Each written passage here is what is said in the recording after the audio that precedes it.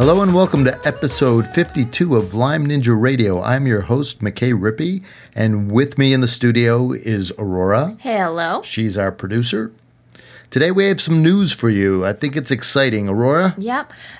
We're going to be experimenting with a new format. Starting in October, we're going to try having 4 new episodes in the first week, and it's going to be based around a certain theme. Right. So the idea is that if you're interested in the topic that we're presenting, you can dive in and get a new episode every day for 4 days in a row instead of having to wait another week for that episode. Yeah. And we think that's going to be very interesting for you. Of course, if the feedback comes back that you hate it and you'd rather have things drip out slowly once a week, we're more than happy to do that. Yeah. But we think this is going to be a good way to dive into a topic around Lyme disease and brain fog in particular. Yeah. Although we'll get into some other topics as well. We haven't quite laid out the timeline yet. We just think it's a really good way to go deep into a subject and not really, you know how the week goes on and weeks go by and you start losing interest in things or something else pops up there. Yeah. So if something grabs your attention, you're going to have the data, the recordings, the episodes, The knowledge right there, and you can get right into it. Yeah. So we're just going to try it out and we'll see how it goes. Yep. Let us know if you do have some thoughts or ideas before we get into this. The first time we're going to do this is October, in just the first right? week of October. Yep. So the first time we're going to do this is in October. If you have some feedback, you have some thoughts about it, please let us know at, what's the email address? Feedback@lymeninjaradio.com. Feedback@lymeninjaradio.com. Okay, let's talk about our guest, Aurora, Jerry Simons. Jerry Simons graduated with honors in 1993 from Stony Brook Health Science Center with a Bachelor's of Science degree in Cardiorespiratory Sciences. He graduated from the Cornell Medical College Physician Assistant Program in 1995. Upon graduation, he began to work for Dr. Joseph Burrascano in East Hampton, New York. After Dr. Burrascano retired 11 years later, Jerry began working at the Morrison Center as well as at the East Hampton Urgent Care. While at Dr. Burrascano's office, Jerry helped launch the iLads Physician Training Program and was asked to work with the growing Empire State Lyme Association, where he gives lectures and visits support groups. Soon after, he was recruited to be featured on a local monthly TV program about tick-borne infections and was asked by CALDA to author the From the Expert series for the Lyme Times. He has kept up with the field by attending regular CMEs, including iLads lectures, as well as immune system seminars. He is a frequent local, state, and national lecturer on medical CME topics. Jerry currently lives in East Hampton with his wife of 12 years, as well as their 2 children. All right, Aurora, thanks. And here's the interview with Jerry Simons. Hello. Hi there. Excellent. Okay, fantastic. Good stuff. So, great. Yeah, so I was looking at your website before. You just talked to Horowitz, I see, too. I did. About 3-4 weeks ago.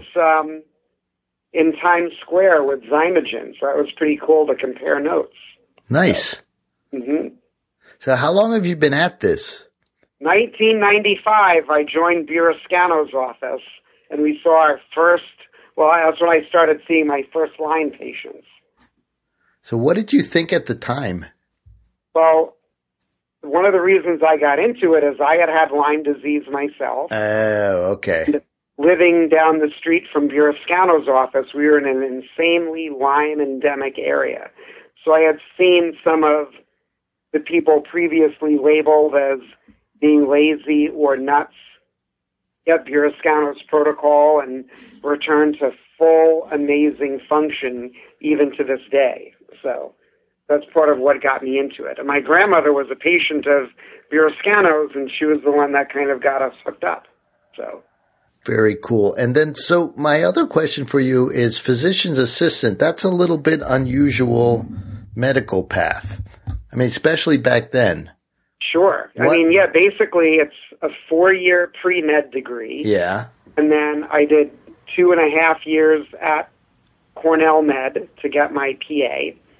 And then basically, according to state laws, I can practice doing whatever the physician partner I'm working with so delegates. So when Burrascano would take his 2 weeks vacation, we're just seeing patients, doing all their IVs, doing PICC lines, doing everything. So it's full duty, but without the title. Right.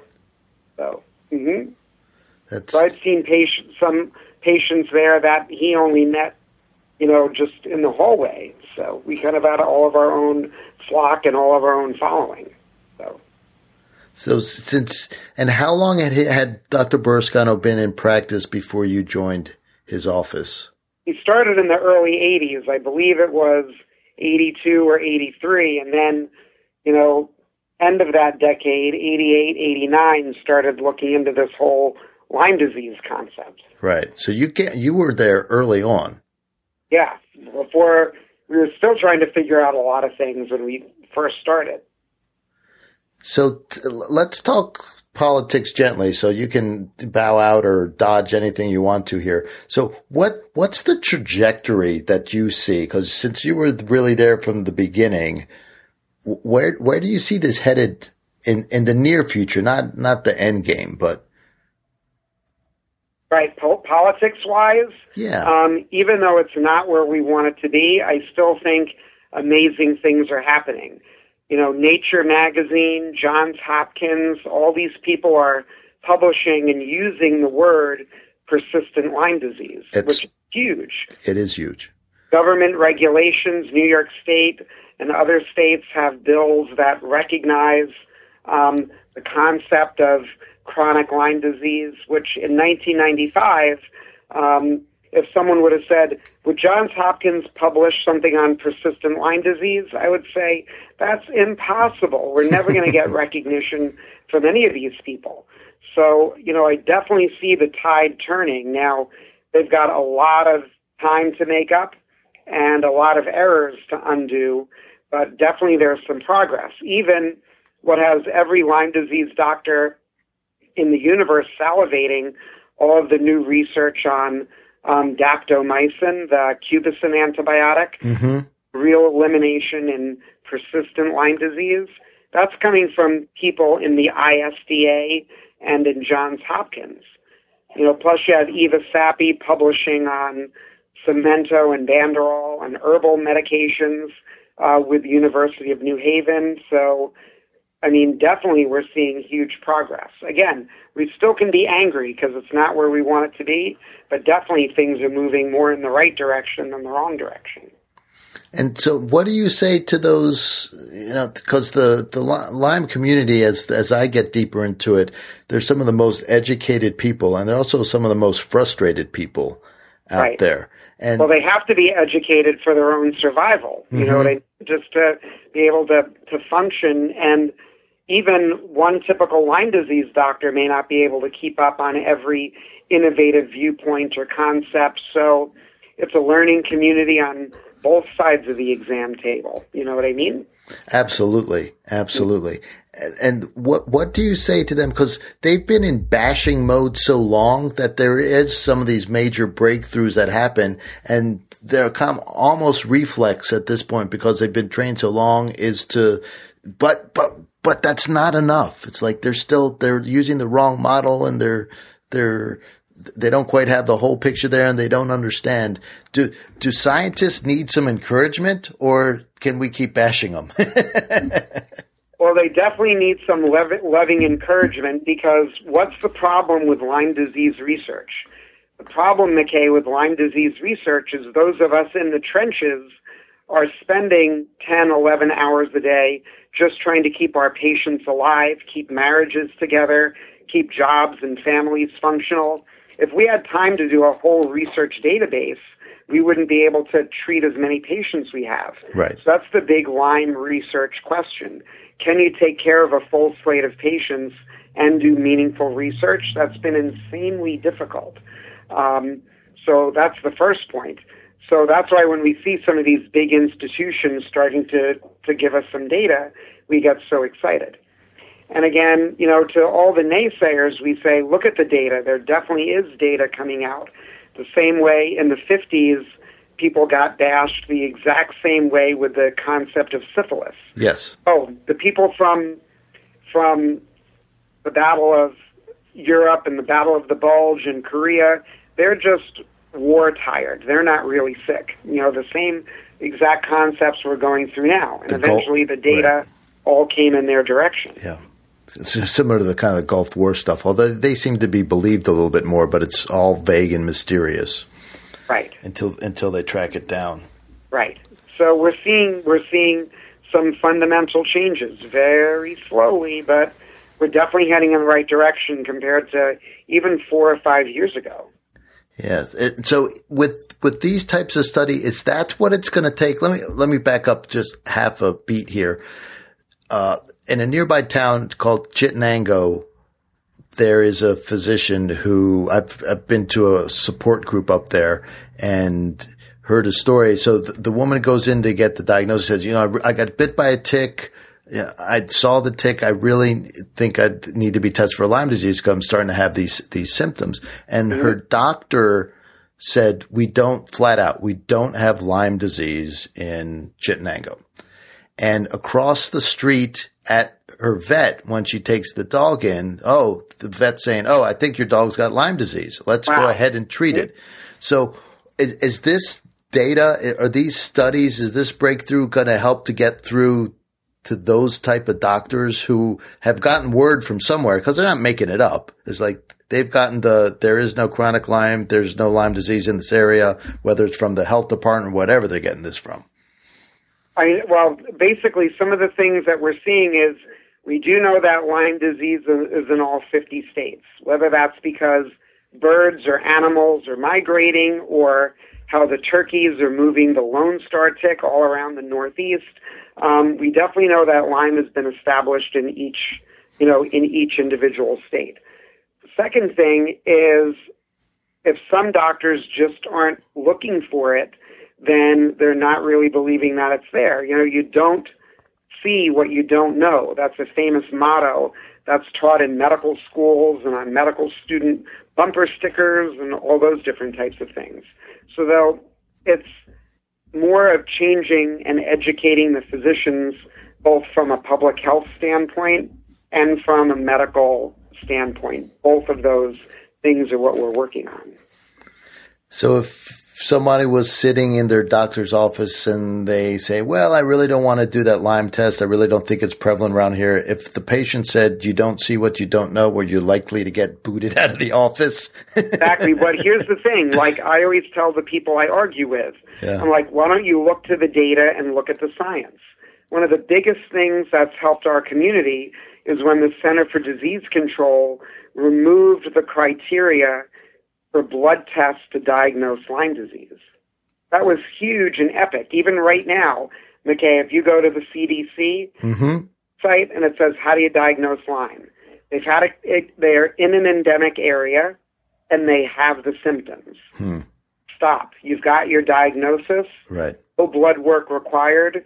Save the hundreds of dollars of blood work and false negatives.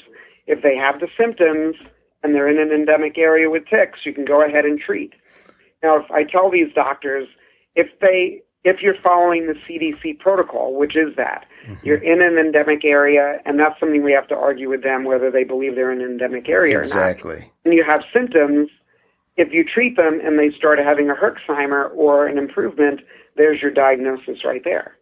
So the other thing that helped us is when they declared there weren't 30,000 cases. Yes. But 300,000 cases.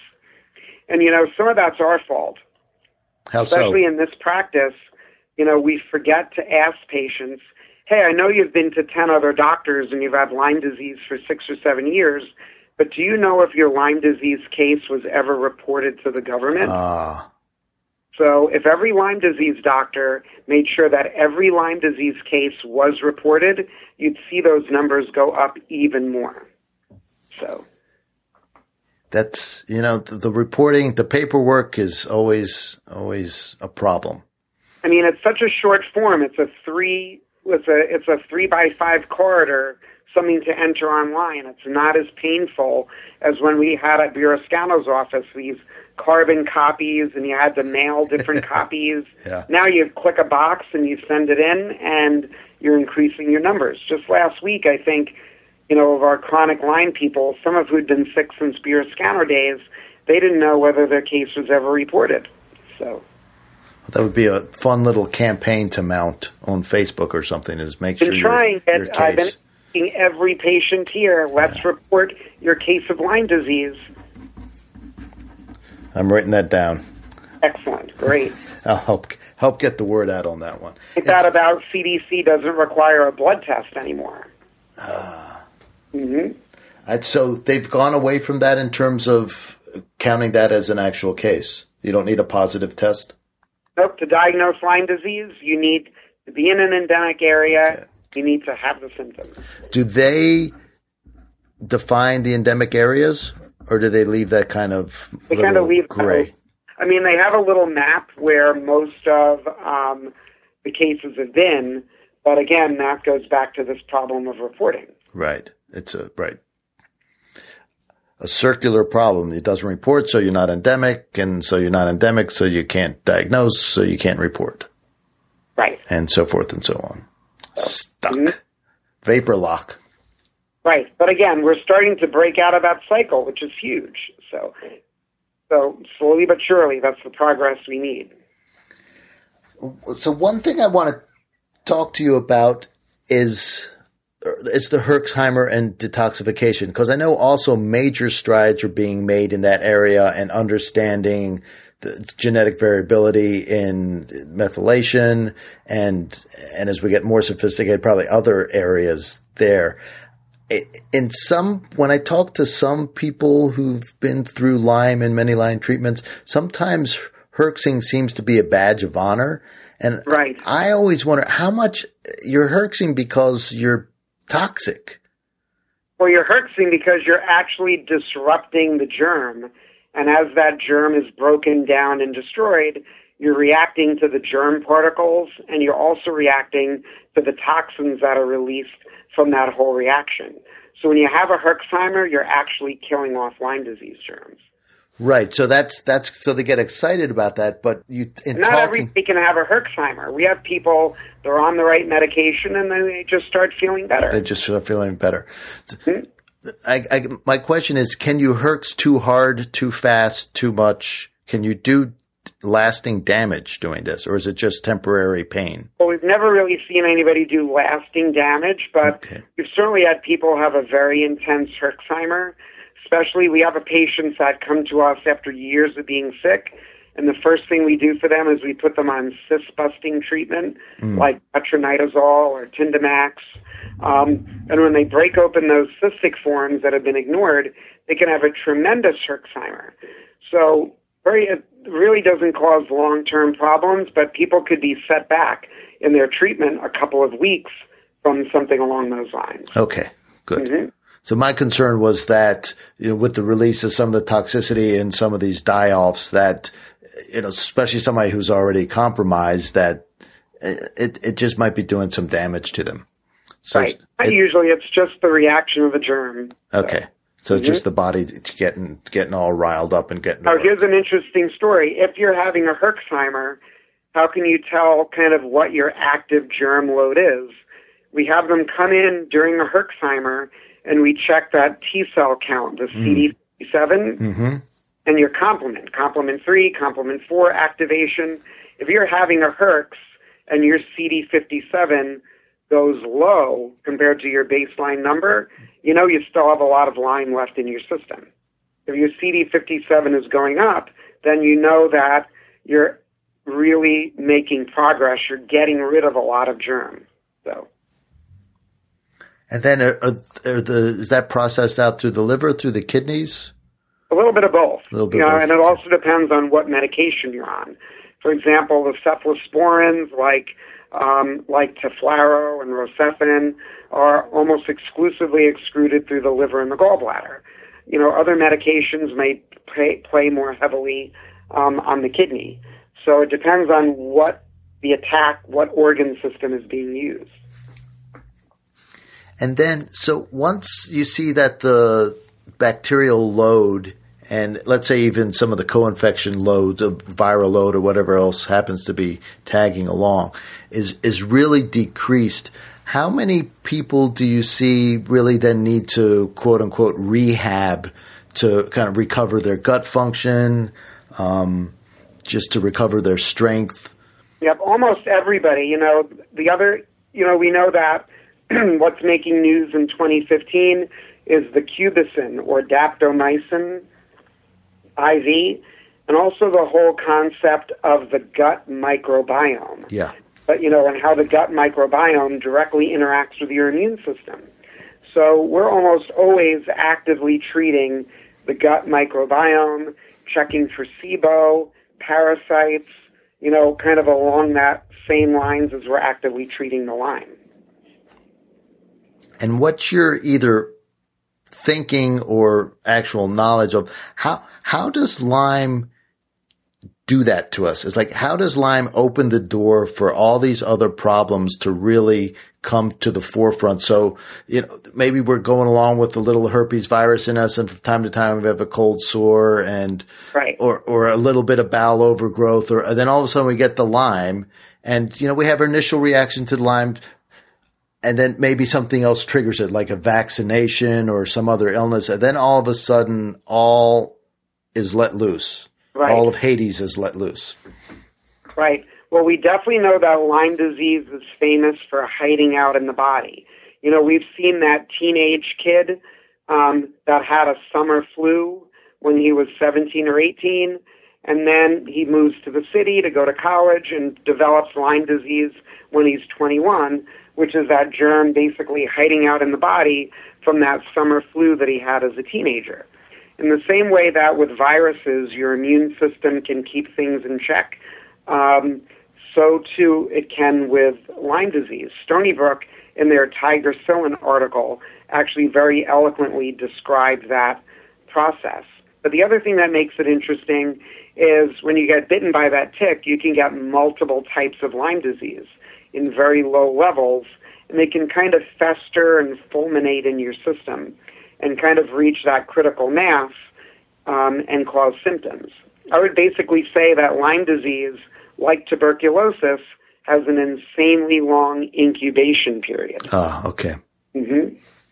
Now, and with that, so over the years, we've got antibiotic-resistant TB, we've got antibiotic-resistant staph. Do you see a danger of the Borrelia heading in that direction? Actually, I don't, because when used properly and rotated, what we pioneered at Burrascano's office, something called pulse dosing, take kind of brief attacks of very high dosing, we tend to have pretty good results if we're seeing patients regularly and mixing up medicine. Even something as small as changing around the cycle of doing bicillin or taking a few extra pills or rotating in a cyst form or an L form treatment, mixing it up just a little bit helps to prevent that research. For example, look at the data from our friends in the dermatology community who will give antibiotics like doxycycline and minocycline for months and even years for pimples, and you see very little resistance to that. Okay. Also, the rheumatology community. Rheumatologists use the drug called minocycline not as an antibiotic, but as an anti-inflammatory for rheumatoid. They'll give an elderly lady with rheumatism, months or longer of an antibiotic because it works like an anti-inflammatory. So speaking of your colleagues, how many, and this is another total guess, but off the cuff, how many cases of Lyme do you think are out there misdiagnosed as rheumatoid arthritis, as MS, as ALS, as chronic fatigue, whatever the label? Oh, I definitely think it's huge. We've seen a lot of that data. For example, in the rheumatology community, they're like, wow, I had a lady with rheumatoid arthritis. I gave her minocycline, which is on the American College of Rheumatology website as a treatment option. And like, wow, she just suddenly got better. She felt terrible for a week and a half. That's the Herxheimer. Then she started getting better. So, we've had people that have come here, with a decade of insane fatigue, chronic fatigue, thyroid, diagnosed as demyelination, whatever. And I'm like, listen, lady, you've spent thousands of doctor's visits, traveled all over. Let me give you $45 of doxycycline and just try it for 3 weeks and see what happens. So certainly compared to a $500 blood test, if that $45 of doxycycline does something for her, A, we're making her feel better, and we're saving the health system thousands of more dollars. And here's a personal question. I have a patient who came into me. So I'm become aware of Lyme. I'm an acupuncturist, and as I've become aware of Lyme disease, I start seeing it in my patients. And right. I had this let's see, he's probably about 50-year-old man came in, and he's been diagnosed as some exotic. It's so exotic, and he's been all up and down the East Coast in every major medical center. It's such an exotic autoimmune disease that they don't even know what to name it. Now they've given it a diagnosis so that he can build some coding for it. Right. And I tell you what, this man he has been tested for Lyme's multiple times, and one of the tests came back positive. Right. And he wasn't treated. God only knows why. One of the worst periods of his life was when they put him on a steroid to reduce the activity of his immune system, right? So he felt worse. And for a while he was feeling better with IgG. So I'm going to send him down to you. I'm going to sit on his head till he comes down to you. Right. So the question though is, he has pretty severe demyelinization of the motor neurons in his legs. Mm-hmm. Is there any chance of any of that coming back? I mean, it depends. We would look at like his EMG, how his IgGs respond to, how his strength and how his immune globulins have responded to that treatment. We do the small nerve biopsy here to get an idea as to what the situation is. Mm-hmm. And a lot of that we would then we have like a demyelination protocol with alpha lipoic acid and antibiotics and all these other different types of things. Then we would compare that data before and after to see what kind of progress there might be. So that's really a case-by-case basis. But, our nurse Denise here will tell you the story of a teenage patient we had who just put his wheelchair on eBay, which was pretty impressive. Now, there you go. That's an ad and a half. Yeah, absolutely. Good for him. Mm-hmm. That's fantastic. Yeah. And not all the cases are that bright and rosy, but those are the ones that you really want to focus on. Well, so in this guy, if he's done $200,000 of IVIG, and I wouldn't be surprised it's that expensive, we'd say, listen, try a couple $100 of antibiotics and some nerve boosters, and we're going to see what happens to you. And see what happens, yeah. Right. Yeah. Okay. Mm-hmm. I'm going to sit on his head. Yeah, that's it. I'm tongue-tied because it's so frustrating. And you must feel even more so being closer, in the alternative medical field, you kind of expect mistakes to be made because I'm sure you see my mistakes, I see your mistakes kind of thing. Yep. Mm-hmm. So, we compare notes and they all kind of work out. Yeah, exactly. Mm-hmm. But to see something I think Lyme disease is something basic. I mean, it's an infection. It's pretty simple. It's listed on the CDC, the criteria, and you don't need a test. But because of the ignorance or this time crunch that the doctors are under, that it's just I don't know if they feel like it's one more diagnosis that I have to be responsible for, but it's just like, come on, guys, this is your job. Right. Mm-hmm. There's a rheumatologist in the area who just gave a lecture. The title was, I was going to do a lecture on Lyme disease. He brought all kinds of people out of the woodwork. And the first thing he said was, there's no such thing as chronic Lyme. What you have is something like Lyme rheumatoid arthritis or Lyme arthritis or something strange. The people who had Lyme, didn't throw eggs at him, but they wanted to leave and walk out. That's when you calmly raise your hand and you say, so you're saying we should fight Johns Hopkins out their concept of persistent Lyme disease? You know what I mean? Absolutely. Mm-hmm. That's great. And again, Dan Cameron wrote that article on chronic Lyme disease. He's got a ton of great references there. I just keep giving it back to them. You want science, we'll give you science. Again, as we mentioned before, it's not perfect, but 20 years ago we had nothing except charts and patient stories. Now we've got data. You know what I mean? Yeah. I think one of the things so I talked to some people from Lyme Support Group, the local one here, and I think they were mostly disappointed. So they didn't go prepared to have an argument. They went prepared with hope. Is like, finally, there's somebody in our community who's acknowledging what we're going through. And then they kind of left the rugs pulled out from under them, and they weren't mentally or emotionally prepared to have a rebuttal. So maybe that's the story, is like have your studies in your back pocket. All the time, yep. Let me tell you, the amount of times we have to fight with an insurance company on an average day, we've just got kind of our standard spiel, and we just keep adding data onto it as it comes along. And how is that going? Are they loosening up a little bit, or are they still fighting tooth and nail? They're loosening up a little bit, but, the healthcare is so becoming the party of no. Yeah. The argument is, do I want to give one Lyme disease patient a month of antibiotics, or do I want to buy 200 flu shots for 200 people? You see what I mean? Yes. Kind of the mindset that they're getting into. So that's a little difficult. But certainly if we've got the data, we're able to make some progress. But, patients have to understand, to get approval, that could be like a 90-minute process to write a letter and collate and send, call the insurance, wait online, argue with them, so it's a big time investment. So. Almost lastly, I'll give you the last word.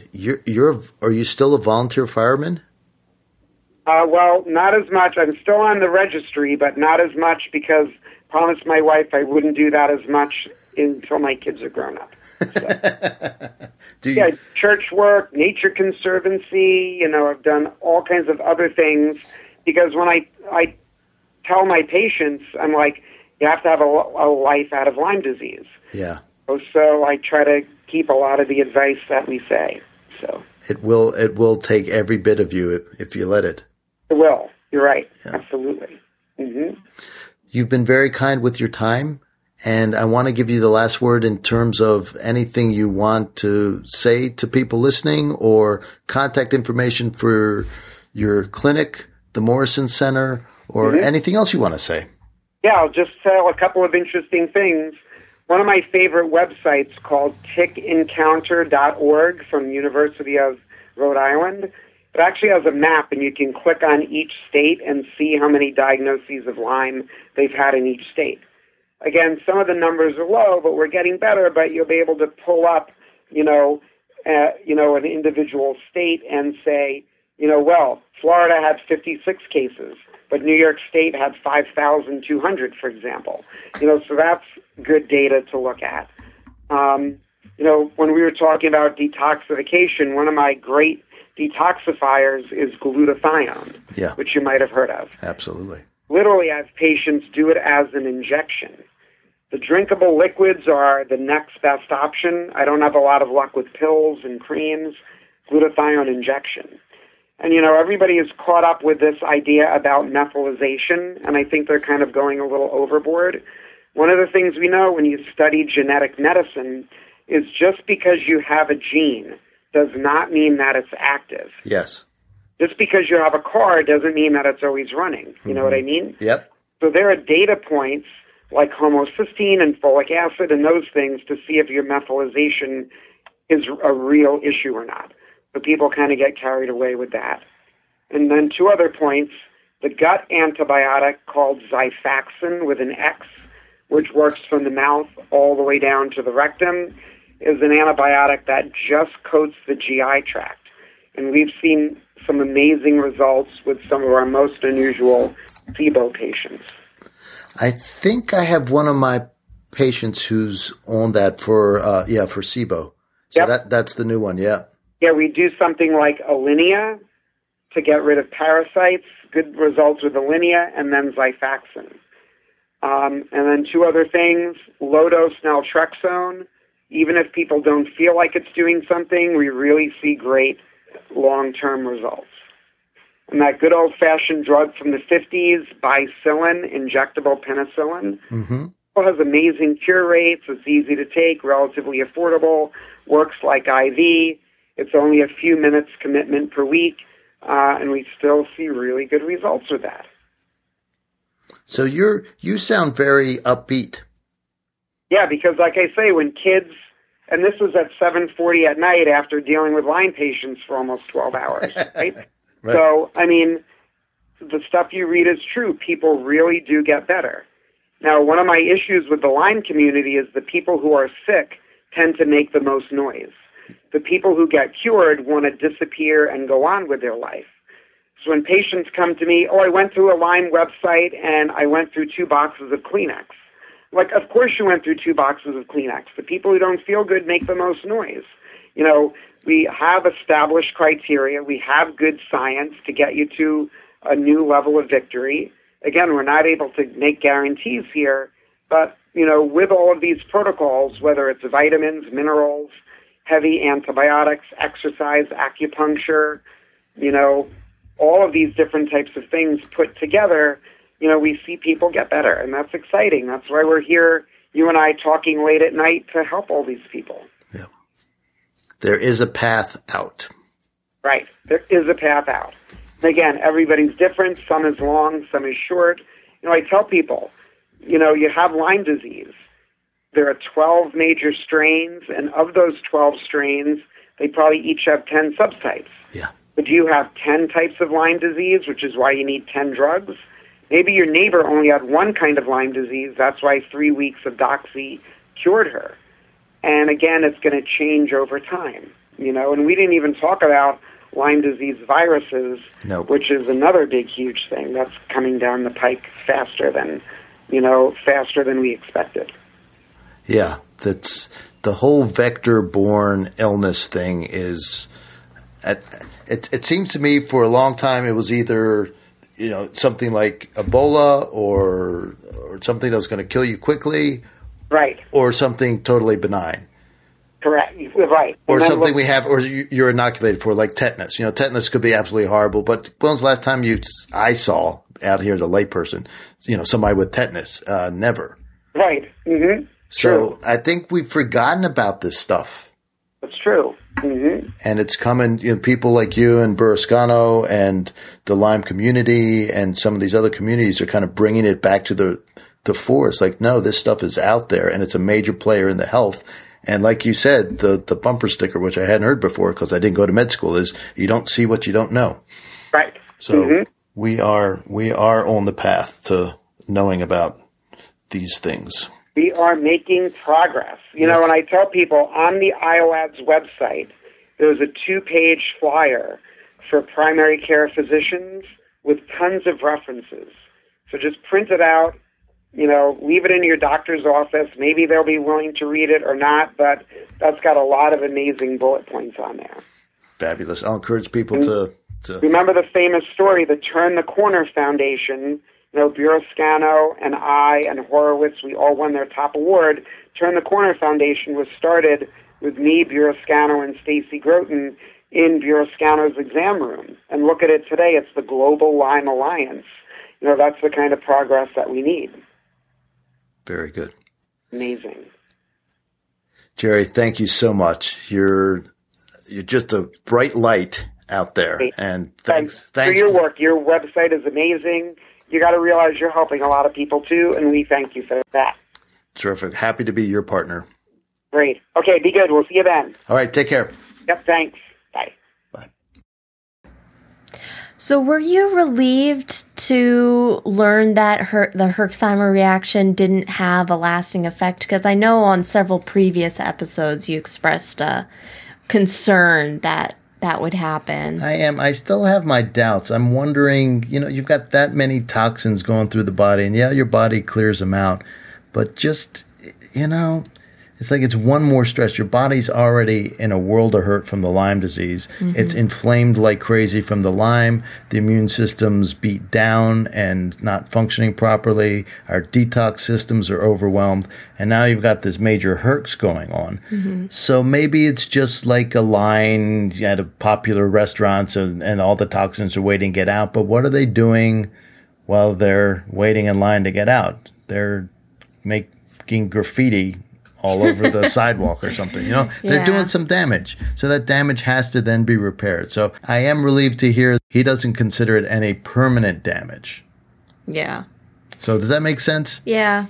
It's like it's still something, if possible, sometimes you have to dive in and really hammer at the Lyme and the co-infections right away, because if you don't, you're at death's door and that's your best option.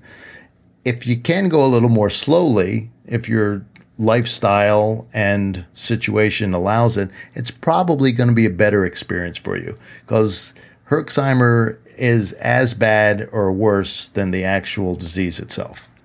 On that note, yes, if you need more Lyme Ninja in your life, visit our website, lymeninjaradio.com. There you can find all 51 past episodes. We archive all these episodes so you can go back and listen to them again and again. The best way to learn, the ninja way to learn, is by repetition. I always listen to podcasts I'm interested in at least twice, sometimes 3, 4, 5, 10, a dozen times, really. And then I'll go back to them later. I'll save them on my iPhone. There's always something new that you hear, some other learning. And even going back months later, you're just a different person. You have more information, more knowledge, and they just resonate on a different level. So listen again and again. I implore you. It's for your own good, not mine. It's not like we're charging you to listen. So go ahead and make use of the archives.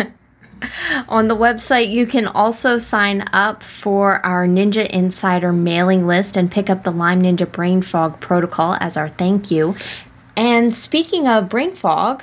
Right. We've gotten quite a few responses from our little brain fog study. They're not quite enough of them. We had a few people drop out, so I'm going to put out a second call for participants. It costs, $6 or $7 to cover shipping if you participate with us that way. So send me an email at feedback@lymeninjaradio.com. Let me know if you want to try our brain fog study using the Restore product from Dr. Zach Bush. What we'll do is you'll send a small sample and a questionnaire, and you just complete that over 2 days. It's pretty simple. So far, the results have been encouraging. They're just not quite enough of them. It seems like this is working fairly well. Lastly, the podcast will not be complete unless we left you with the Lyme Ninja Fact of the Day. Although Arnold Schwarzenegger says, "I'll be back," ninjas always handle things the first time.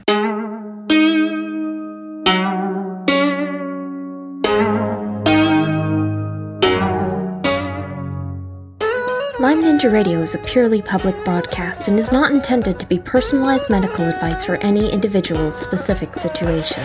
Each individual's medical situation is unique, and Lyme Ninja Radio should not be relied upon and or considered as personalized medical advice. Lyme Ninja Radio is not licensed to render medical advice and should be considered simply the public opinion of Lyme Ninja Radio and its guests. Recommendations on specific treatment options are not intended to address any listener's particular medical situation. As always, contact your physician before considering any new treatment.